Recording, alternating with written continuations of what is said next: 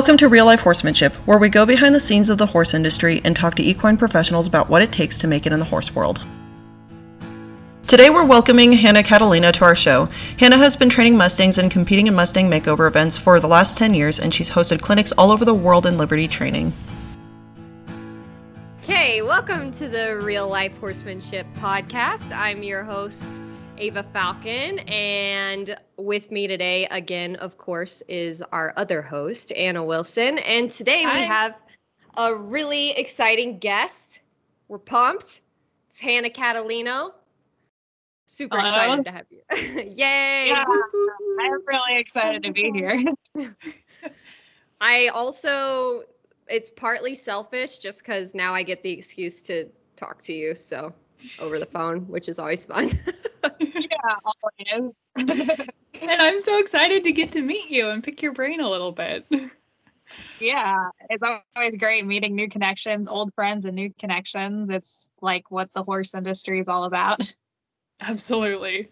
Yeah, and I was like, Anna was like, okay, get me up to speed on our guest today. And I was like, yeah, Hanna Catalino. She's done clinics like all over the world. And by all over the world, I mean like Australia, New Zealand, Europe, like all over the world. So, but before we get into all of your amazing international adventures, tell us how you got into horses in the first place. What was that like for you? Yeah, I wish I could say horses were my favorite animal from the start, but believe it or not, fun fact, my favorite animal growing up was orcas or killer whales.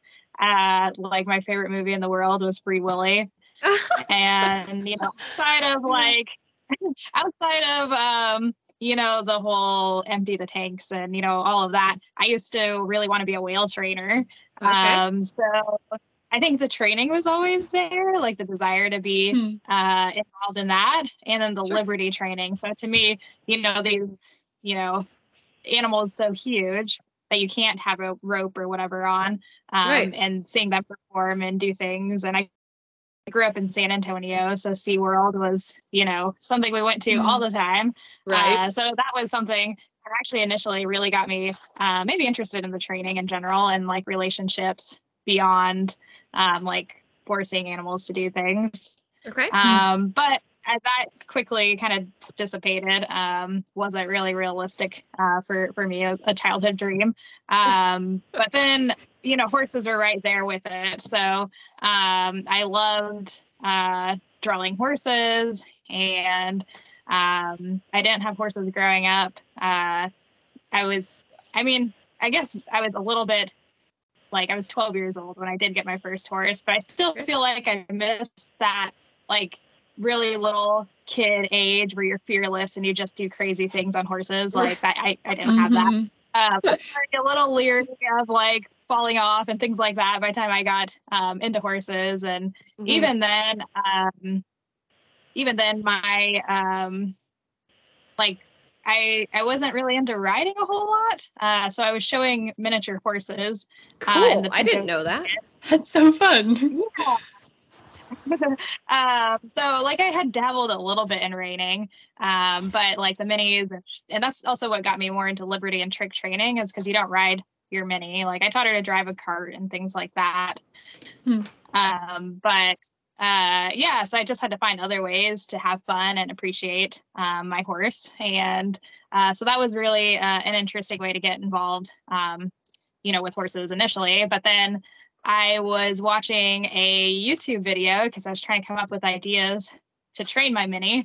And I stumbled across this youth competition, which was a 100-day Mustang challenge for kids. And I was like, oh my gosh, this is the coolest thing, because they're essentially doing what I was doing with a mini, because it was in hand, but with a wild horse. And I was like, oh my gosh, that's the neatest thing ever. And that became like one of my ultimate goals to do. And the decision to do that was life-changing. I'd say so. No kidding. I had no idea about the minis, though. I'm sorry. I'm still stuck on that. I feel like minis are the way to go, also because they probably cost like considerably less to feed. Oh my gosh, and I miss like buying the little bell boots and like the little dressers. Like that was the most fun part of having a mini. Like I just having a mini just to do like the little horse shopping stuff. It was a lot of fun. Cool. That's amazing. Yeah. Well, I'm gonna let Anna pick your brain next. Oh my gosh, the It's your pressure. So I mean, I haven't met you before now. I don't know a whole lot about your story. What's your professional life been like since college with horses? Yeah, I kind of have gone like all over the place. And like, so I mean, starting from college, I went into internships, and so doing that was huge. So one of my mentors, I was kind of in a spot where I was struggling with confidence for the longest time. I didn't really believe in myself and my abilities, which, you know, at the time, like I was already competing prior to college and doing, you know, pretty successful, even being self-taught. And like still struggling to have that confidence that I really needed. So getting mentorship was huge. I was able to get my confidence with my mentors. And then they also, you know, really inspired me because you kind of get, I mean, there's so many directions in the horse world that you can go. Yeah. And I kind of was still trying to figure out like, what is it that I want to do? Like, I know I want to do something with horses, but like, what direction do I go? You know, I spent a lot of time at a training barn with like 40 horses in training, all breeds, like warm bloods, mustangs, gypsy banners, Friesians, and like that was really cool because it gave me experience like working like horses I wasn't familiar with, but I still was in the area of familiarity as far as with the mustangs. And that connection was because of my involvement with mustangs. But that was great because I mean, I could have easily said, I mean, which I personally love the gypsy banners. Like they just are such quirky and fun horses. I could have easily said, hey, like I want to be a gypsy banner trainer, or, you know, hey, I really want to be a warm blood trainer and do dressage or whatever. So that barn was really great for giving me a lot of hands-on experience. But personally, I just decided I didn't like the training barn wasn't for me. That wasn't what I wanted to do. So then I, you know, kind of collaborated and met up with another trainer who was more of the traveling clinician type. And even at the time, I was like, you know, this is great. I like, you know, being there to support somebody else, but I had no plans of being a clinician at the time. I was like, man, you have to have so much patience because now not only are you like teaching, you know, horses, you're also teaching people. And I mean, that's a whole nother like realm in itself. So, yeah, I kind of avoided the clinician life for a very long time. What ended up changing things for me was I decided to go to New Zealand to learn how to gentle wild stallion. And like, honestly, like it was a big like risk, I feel like, because I mean, the flights weren't cheap. The workshop wasn't cheap. And I'm like, what on earth am I doing? Flying to New Zealand to learn about wild horses. Like we have plenty of them in the US. Right. Yeah. And like it was so nerve-wracking. I'd never left the country before, and I'm flying there by myself, and it was like a nerve-wracking experience to land in New Zealand and like realize that I was cut off from everything I ever knew. You know, I didn't, you know, initially before I was connected to Wi-Fi, like yeah, there was just I had no contact with anybody, and that was a really scary feeling. But like again, that decision also changed the course of my life. Because then when I was there, they realized, you know, initially I kind of went there as a participant, but then they were like, they really liked the methods and the training I was doing. And so I ended up co-teaching the workshop, which then... Wow, that's so cool. Yeah, really was a confidence boost. And like people that I really respected and admired were like, oh yeah, like this is great. Like teach us and teach everybody else. And also kind of the crazy thing is someone in Australia saw that I was going to New Zealand. And like a week before I flew there, she was like, hey, I see you're coming on this side of the world. While you're over here, would you be interested in teaching a clinic? And I was like, oh, no, I'm sure I won't be any good. I've never taught a clinic before. I'm happy to give you references of other people. And she's like, no, I'm sure you'll do fine. And so, yeah, all of a sudden I had this like opportunity to go to Australia as well. And at first, again, like I was like, oh my gosh, like New Zealand's safe. Like I felt like in Australia, like everything wants to like kill you somehow, like between the snakes, right? Spiders, yep. And so again, I was kind of like, oh my gosh, like I don't know, like I'm a little adventurous, but I don't know that I'm that adventurous. And then I had helped people in the past, but I hadn't really made the leap to like having paid clients. So that was really nerve-wracking. But then I went ahead and said, hey, like, these opportunities don't just come up out of nowhere. Like I need to take advantage of them. And so I went ahead and decided to go through with teaching my first clinic. And then after that, people are like, oh, you're teaching clinics now. And like, I was booked up pretty fast just from that. So yeah, that was kind of crazy and kind of a whirlwind. It wasn't exactly what I was aiming to do, but sometimes the best things happen unplanned. I guarantee it. And wow. I mean, there's just like a million things I want to talk to you about, but before I get into all of the millions of other things, I do want to go back to how you talked about you went and did some internships that really kind of like were amazing educational experiences. And that's something that like on this podcast, we really want to talk about because finding a good fit for an internship can be challenging. And especially for young people who don't necessarily have like a lot of connections in the horse industry naturally, right? Can you just speak to like what kind of advice you might give, what you looked for in an internship, and what you might tell someone to watch out for at the same time? Any of those that was 3 questions in one. Sorry. I'll do my best.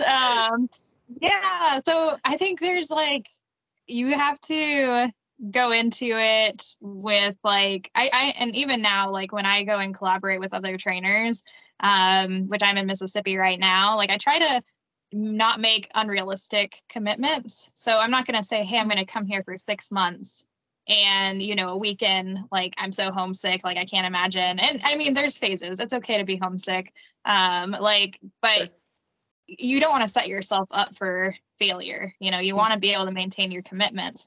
So, making a realistic commitment, like, hey, I'm going to come out here for a month and see how I like it. And then reevaluate how long I want to be here, or say 3 months. I feel like 3 months is a good time. That gives you enough time to get over, especially if it's your first time leaving home, 3 months gives you enough time to, get over that homesickness or leaving, people or horses or whatever behind, and really give this new opportunity a chance. I feel like a month, is a little short, but I mean, if that's what works for you, then, you can always reevaluate. It's better to, say too short of a time than too long of a time, in my opinion.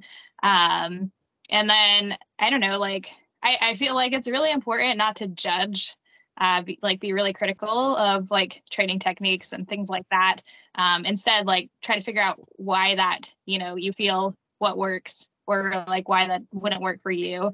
I don't know, like the horse industry to me just feels so, in any industry, it can be pretty cutthroat as it is. So like things okay. One another, being kind of supportive of one another, and I think that has so much value versus tearing other people down, whether it's another intern or a trainer or, a client. So I think, just that collaboration is really important.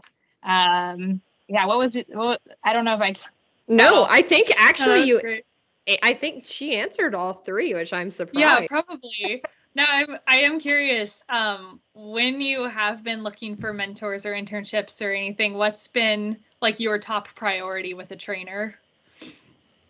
That's a good question. Yeah, that is a really good question. So I actually started made a list of like people that have really influenced my work and people that I spent some time with. And they were all people that I met through doing the Mustang challenges. So for me, like, it doesn't matter, like, how, just finding something that people are, where you can make community somewhere in the horse world. So my community is the Mustang community, but then that branches out beyond that. I mean, the horse world's pretty small. So, in within that, I mean, I really focused on people that, really I aspired to learn from, like, genuinely. It wasn't just that they offered me, like, I've had people offer me, hey, come here if you'd like. But I didn't feel like, I don't know, like, I just didn't feel like that was something that, not that I couldn't learn from them, but that wasn't what I wanted to learn. So that's, being aware of what it is you want to learn. And it's okay to not know. In that case, just go and try it. And again, that's where the short commitments are nice. But like, for example, like, I really admire an eventing trainer who's also in the Mustang world. And I think her work's so amazing, but I know I have no desire to really event. So like, for me, that even though I admire everything that this person does, and like, I would, secretly, like, partly, like, really like to spend time with this person, I also know, like, what my personal goals are. And I don't, I don't want to, waste time, because life's so short. Like, I wish I could learn everything there was to horses, but you can't.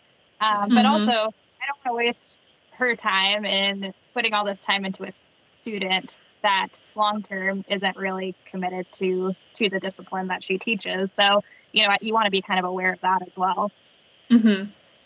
I love that. I think I know exactly who you're talking about, because I'm obsessed with her. Pretty cool. Hard not to be. Hanna, this is my next question. I'm kind of going out of order, but that's fine. We're just going to go out of order.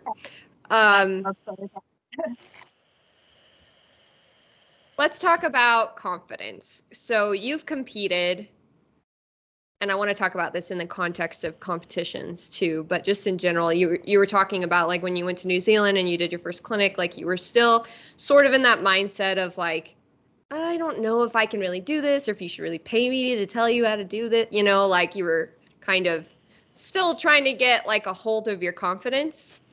And can you just, like, give us, how did you do that? And how did you do that? Because I know you in real life and you're such a nice person. So, like, and I do see your confidence. Like, I went last summer or fall and watched a day of one of your clinics, which was so cool. And like, you are very competent at what you do. You're very confident, but you're still, like, such a nice person. So how do you have that confidence in one hand and still not, and still be this, like, nice person in the other? Like, how do you do both? That was like 5 questions. Good luck. First of all, thank you very much. I don't know, personally, like, I keep going back to the Mustangs. The Mustangs really shaped who I am so much. They're so humbling, like, so humbling. I got really lucky, I feel like, with my first 3. And then I got 3 really, really tough ones. And that was when I was, when we knew each other in school. And I just realized, like, oh my gosh, like, and again, like, I was already showing and doing things pretty successfully. And then these 3 really tough Mustangs made me question, like, I knew nothing. Like, I felt like I knew nothing. But, and it's a really uncomfortable spot to be in. And, I really sympathize for anyone who's struggling like that, because I've been there. But the bright side of that is, if I kept getting those easy horses, I would have never grown as much as I have. So those really tough horses made me realize, wow, like, there is so much left to learn. And so that's when I started reaching out and doing the mentorships under other trainers. And I mean, from there, because I still struggled with my confidence for a long time after that, even. I mean, that's why it took so long to, actually take paid clients and teach the clinics. After that, once, I got more, committed in the horse industry itself, I think a big part of that was finding people kind of in my same area of interest that were also where I was. So finding peers or people that I also admire that then treated me as like an equal, because you can get caught up in being like an intern forever. And like that's, there's a time and place for that. But then you don't want to like stay there forever either. So then finding people that, again, treat you as equals is huge in the confidence. And then also moving out of that intern stage. So like, I don't know, like someone that I was watching or listening to in an audiobook, they had mentioned you're kind of like the average of the 5 people you hang out the most with. Yes, I have heard that. Yeah, me too. And I can't remember like where I heard it, but like essentially like you want to surround yourself with people that, are going to push you to be better. But then like, I also feel like if you're always like, I don't know, if everyone's better than you, then if you struggle with confidence, that can also make you feel that you're less than. So finding that balance of like, have those people that are pushing you to grow, but then pay it forward and help other people along the way. So I think having that balance of, people that are also being inspired by you also helps. I love that. That's so interesting. I love that you said pay it forward too, because I feel like that's such an important message for the horse industry. Yeah, I mean, I just know like I wouldn't be where I'm at if people didn't help me along the way. So like I try to always remember, where I came from and things like that, because it is so important. I mean, we all started somewhere, and that's, having sympathy and understanding and not being judgmental towards other people, because we've all started from somewhere, not knowing anything. And like, I just think that's so important, even as one, continues to learn and evolve as a trainer, just remembering, that. Yeah, I love that. I'm going to let Anna ask the next question too again. I can get carried away. I'm like, I have to stop myself. And I'm quiet, so she's constantly like, say something. I'm like, get in there. Yeah. I'm really interested in your training methods, and I'd love if you would talk a little bit about what you do. Yes. Yeah, so I guess the best way to describe my work is I work with wild mustangs, but then at the same time I specialize in liberty training. And so I've combined those two things by generaling wild mustangs at liberty and also starting horses at liberty. So essentially what that means is it's just mind-blowing to me. I'm just like, I mean, my hat is off to you. I just admire you like crazy. But sorry, keep going. I did not mean to interrupt. No worries.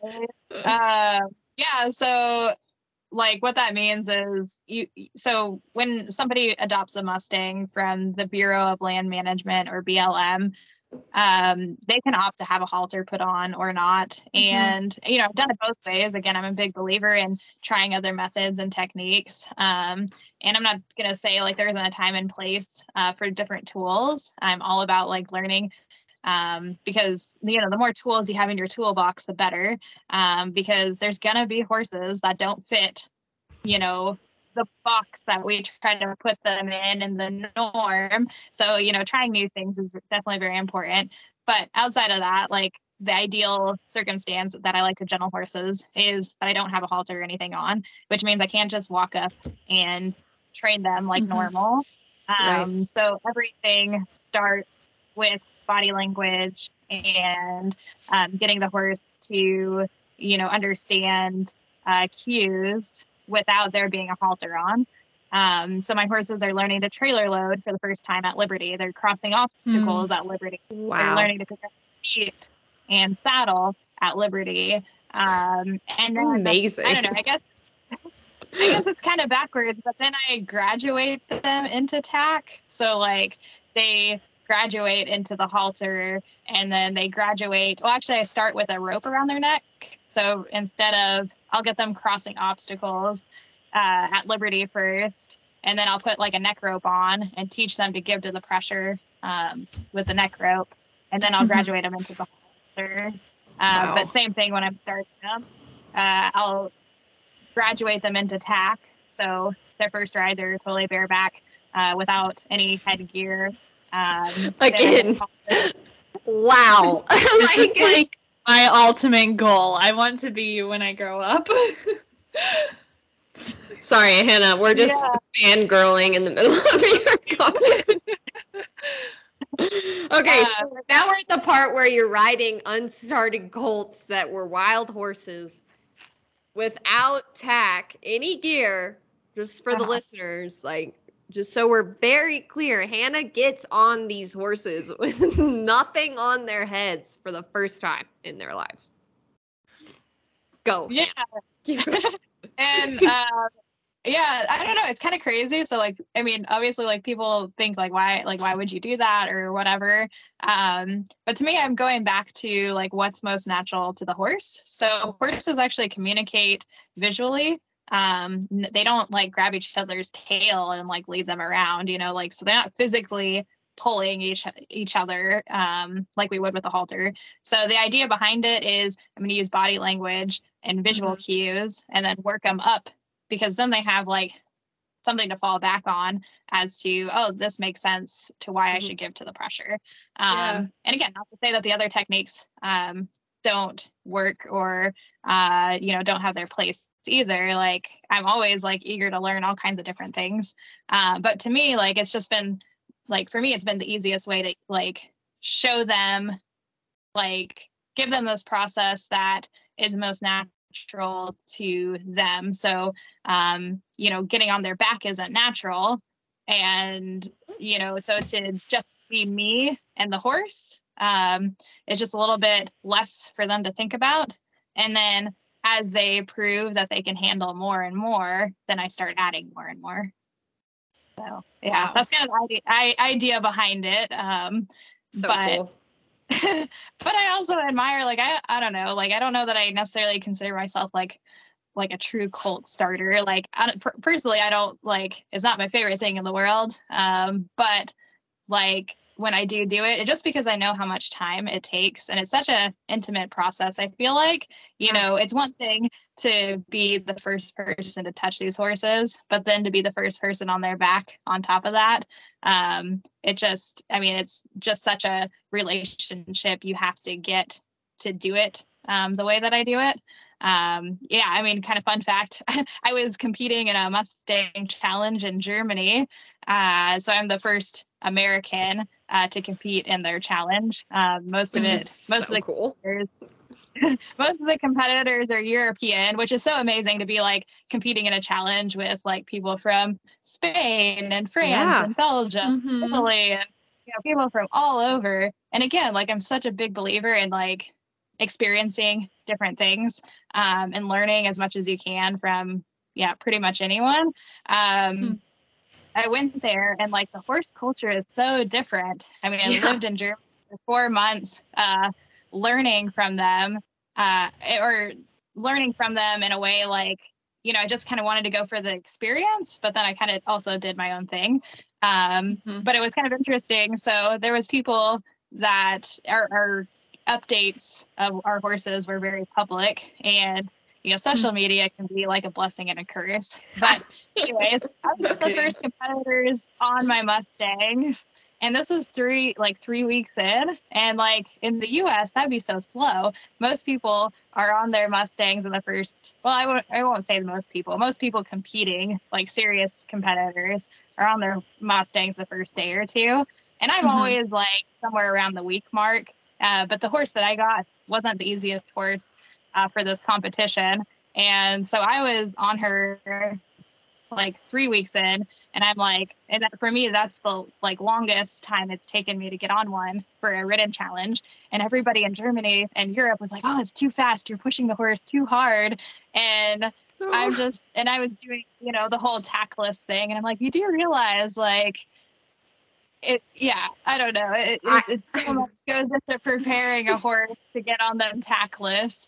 And like, I'm not the bravest person in the world, believe it or not. Like, I'm not going to get on that horse's back if I think they can't handle it. I mean, Right. it was broken down for me. That horse like really taught me a lot, because she wasn't one of the easiest horses. But the idea of my leg swinging over really made her nervous. So, to make it as like smooth of a transition as possible, I actually put my shoes on my hands and practice like swinging my arm over with the shoe. That's amazing. Wow. That's so smart. Oh my gosh. Yeah, she knew the difference if my shoe was on my hand versus my bare hand. So, and that's, people always ask me why Mustangs. And I think they're so aware that like it can be a good thing and bad thing. So their awareness, like I feel like domestic horses can get really dull to people. And we have to get loud with them to say, hey, pay attention to what it is I'm asking you. Where a Mustang's like hyper aware. Right. And so, that makes you have to be self-aware of what you're telling the horse. And so, I mean, for me, that's just really shaped my program. So that was an example of that hyper awareness. No, That's so interesting. I just spent the last 2 years working with fjords and Mustangs primarily, and the difference between those horses is astounding. You can probably guess which ones I liked more too. Yours are so much fun. I got to work with one a little bit in my last trip to Germany, and she was so lovely. I'm like, oh, like, I don't know. I can see how fjord people are such big fans. I mean, they're real cute, but they are so dull just by nature. Yeah, definitely. Sorry, I didn't mean to take over or anything, but no, it's good. I want to make sure that we ask this question because I think it's really important to all of us who are involved with the Real Life Horsemanship podcast. And that is, each of us in different seasons of our life have come into situations or whatever where we've considered quitting the horse thing. And I just want to ask you, Hannah, if you have, what made you decide to keep going and keep pursuing horses? That's a great question. I've thought about quitting all the time, like especially like in that time that I was, definitely like before I started my clinician like life, but even afterwards, I mean, it's a tough industry. But anything is, I mean, you have to work really hard at it. But for me, like, and it's something one of my mentors told me, she was really big into making sure like you had a backup plan. And so like she had like a whole like law degree and all this other stuff. And she's a horse trainer. And so like for her, she knew she didn't have to do it. She was doing it because she loved it. And so like, having other things that interest you and like knowing that you'll be okay if it doesn't work out, I think is really big because then you're choosing to be in it. Therefore, it just makes it a little, those rough moments a little bit, easier. Not to say, it doesn't really, isn't awful at the time when you're struggling with the confidence or going through a rough patch. But just kind of having that, just not putting all your eggs in one basket, I think is kind of the main thing. It's like knowing, you and preparing, but then doing what it is you love and being aware that this is what I love, I think that's really important and finding the right community. I mean, again, like, I got really involved in the Mustang community and beyond that, I found people that really, I felt connected to and resonated to.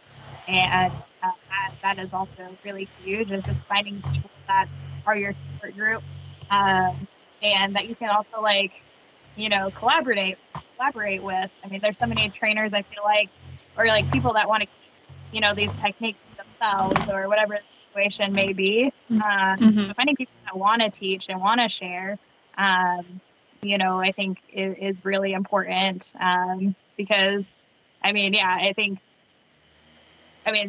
things can take so long to teach a horse anyways. Like, I could have maybe been where I was at in 20 years, but had like me spending time with people, like made me not have to learn all that on my own. So then it fast tracked what I knew like into 5 years instead of 20 years. So, I think that's really valuable. Finding those people and finding that community, and then also realizing that, you're doing it because you love it, and not because you have to.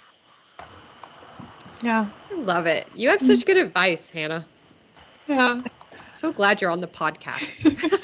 It's a great treat to be here. So thanks so much for inviting me. Oh my gosh, yes. Yeah.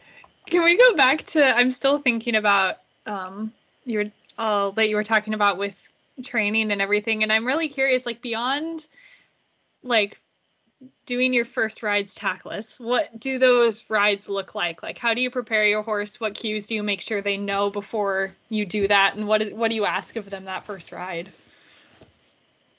Yeah, so my first rides are really boring. Everyone thinks it's like probably this really exciting thing. So my horses learn to first come to the mounting block, because I don't have a saddle and I'm not very athletic or skilled to like leap on a horse bareback. I struggle with my I struggle with my 13 two-hand horse. Like that's the max I can do. They have to learn to come to the mounting block first, which then opens up a door of communication. So even my horses that are started, if they're struggling with the mounting block, like that means they're struggling to be mentally prepared to ride. So that gives us that opportunity to work through some things before I'm on their back. They essentially learn both sides to let me mount. Obviously it starts with them just being okay with me jumping up and down. Again, going back to that Mustang that I was training in Germany, she was so good with me like jumping up and down next to her. But then I got on the mounting block and oh my gosh, she thought I was an alien. So like getting her used to me being up high, like a foot or two taller was, really important. And it's important for any horse. So I get them comfortable with that and leaning weight on them. And then, like half hopping and then hopping and then putting a knee over and then eventually putting a leg over. And then I swing right back over. So like they literally see me with two legs on them for like a second. And then I take them and I walk them away. And then we come back to the mounting block. And then I'm dismounting off the offside. And that's usually their first sit. I don't consider that the first ride. I consider forward motion their first ride. So then once I get that, on the ground, I've already taught them to back up to a neck rope.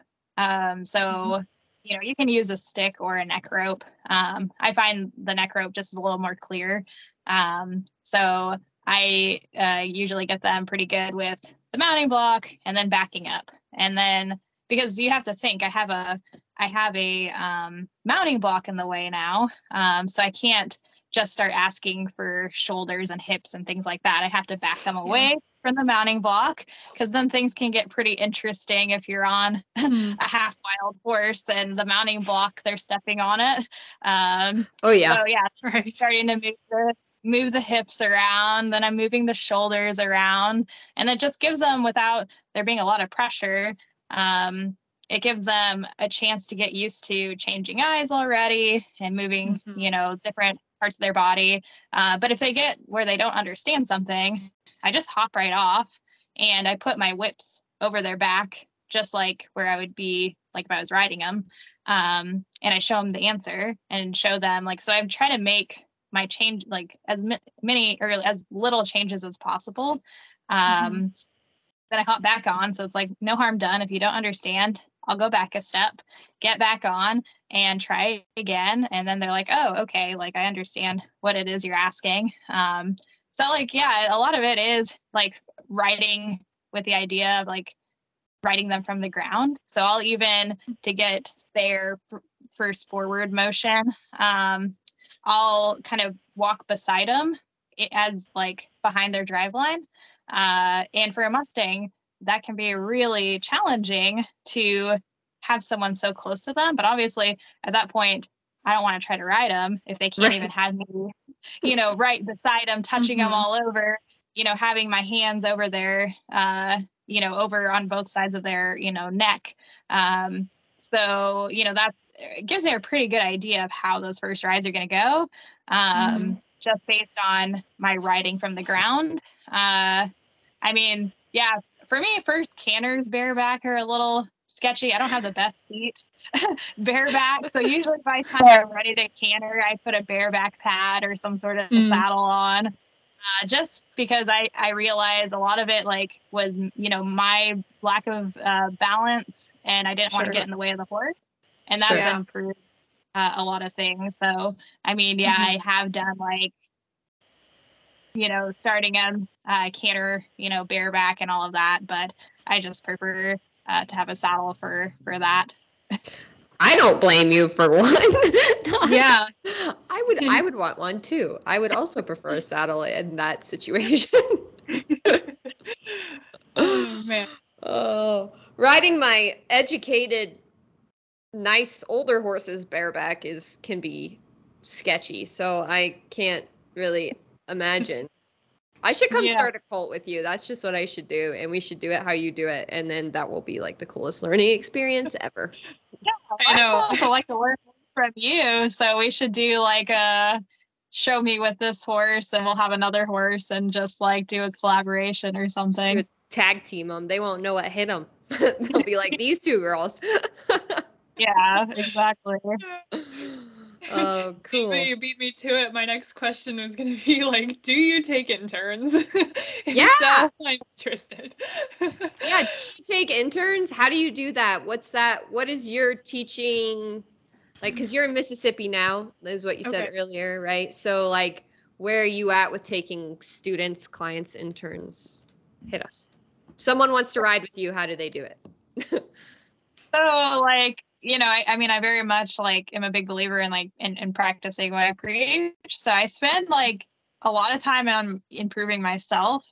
So whether that's going on some crazy adventure to study wild horses in Australia, and I'm trying to understand horse behavior, or, doing something overseas, or right now going to Mississippi to learn about finishing horses, because, I've done a lot of starting horses in the first 90 days, but the vicious cycle with the makeovers is you get them to a certain point and then you start over with a new horse.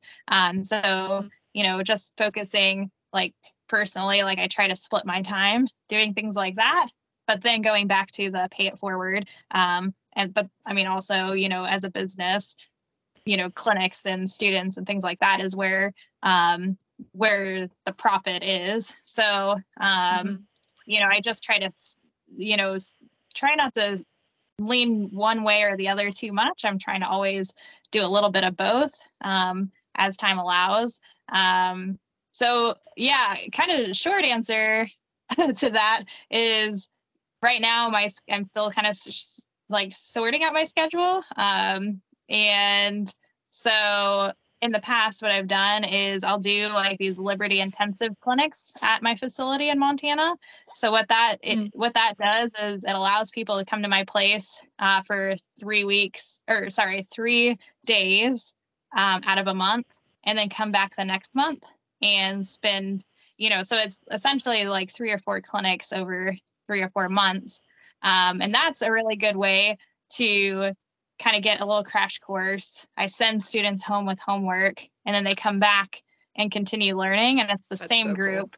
Cool. And that's been a lot of fun. That's honestly been one of my favorite ways to teach. And I've also done mentorships of teaching students how to gentle horses or how to start horses.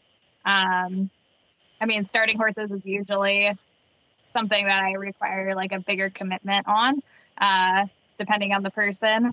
But the wild horses are also kind of, I do like at least, you have to be with me at least a month to do the wild horse thing. But again, it also depends on the circumstance and person. Like I try to talk to the person, see what their goals are. If they have a domesticated horse or a horse that's already gentle and they just want to learn liberty, then in the past I've taken people for a week or two just to help kind of jumpstart where they're already at and get them started with some new tools. So yeah, I kind of do. It's really shaped to what I have going on and then what the students' individual goals are. Yeah, so at the moment, I'm not sure exactly, like even when I do come home from Mississippi, I don't know exactly like how much time I'm going to be in Montana. So like at the moment, I'm not really sure. I'm trying to focus more on the online work because me as one person, I can only help so many people. Sure. But if I can get more online course material, which I do, I have a partner called Steady Horse, and I have some courses online with them. So that's also a really great resource. And yeah, then I'll focus on doing some clinics probably later on in the year as well. So yeah. You're a busy woman. Very busy. I try to stay busy. Yeah. She's like, well, I don't know. Depending on the current training situation I'm in now, my own set of, I don't even know how many horses you have on your own like Liberty team now. Is it like 5 or 6? I don't know. She can't doesn't keep track of how many. And then what else? Clinics, internships, lessons, online material. Really, Hannah, you should try to work a little harder and get out there a little more. Gosh. I'm over here like, wow, what could I be doing more now that I just talked to Hannah for 40 minutes? That is so cool, though. Okay, so if people want to find more of your stuff, Hannah, where should they go to? So on Facebook, I have a page called Hanna Catalino Liberty Horsemanship. I'll be posting a lot more on as my Liberty team develops and all my horse happenings on there. And then I'm also on Instagram. I think it's Hanna Catalino. So yeah, those are great ways to follow along and learn more. Yeah. I don't know. I know I follow you on Facebook because I Facebook stalk you like every day and your horses, but I don't know if I follow you on Instagram, so that's good. I need to go find you on Instagram if I don't. Yeah. I'm definitely going to. I just double checked with Meg and we are at 45 minutes, so I think we should wrap. Okay. Okay. To close this out, we always ask people, what's like your Instagram caption of advice? Like 2 to 3 lines. Sentences. Yeah. Oh goodness. Your inspirational quote. In general? Oh gosh. Yeah. Well, I think kind of my advice would just to be like a lifelong student and always be learning. Yeah. I love that. Preach. Well, it's so cool because Hannah, you live what you say. Like this whole conversation, we've been talking about like how to be a student, how to be an intern, how to be a professional, and you do all of those things. And you set a good example for the rest of us. So thank you. Yeah. Well, thank you. It's really, really awesome. And I think it's really cool what you guys are doing. Like trying to, bring in, professionals in the industry, but then, you guys are also, learning and growing and then again, paying it forward through this podcast. So that's really cool. I mean, because we could have very easily set up a private conversation and, had this really awesome conversation that we didn't share with the world. So I think it's really awesome what you guys are doing as well. Well, thank you. I've gotten so much out of it already. Like, I can definitely speak to that. So I was pumped for this conversation. I was like, it's Hannah Wednesday. Yeah, no, this is really cool.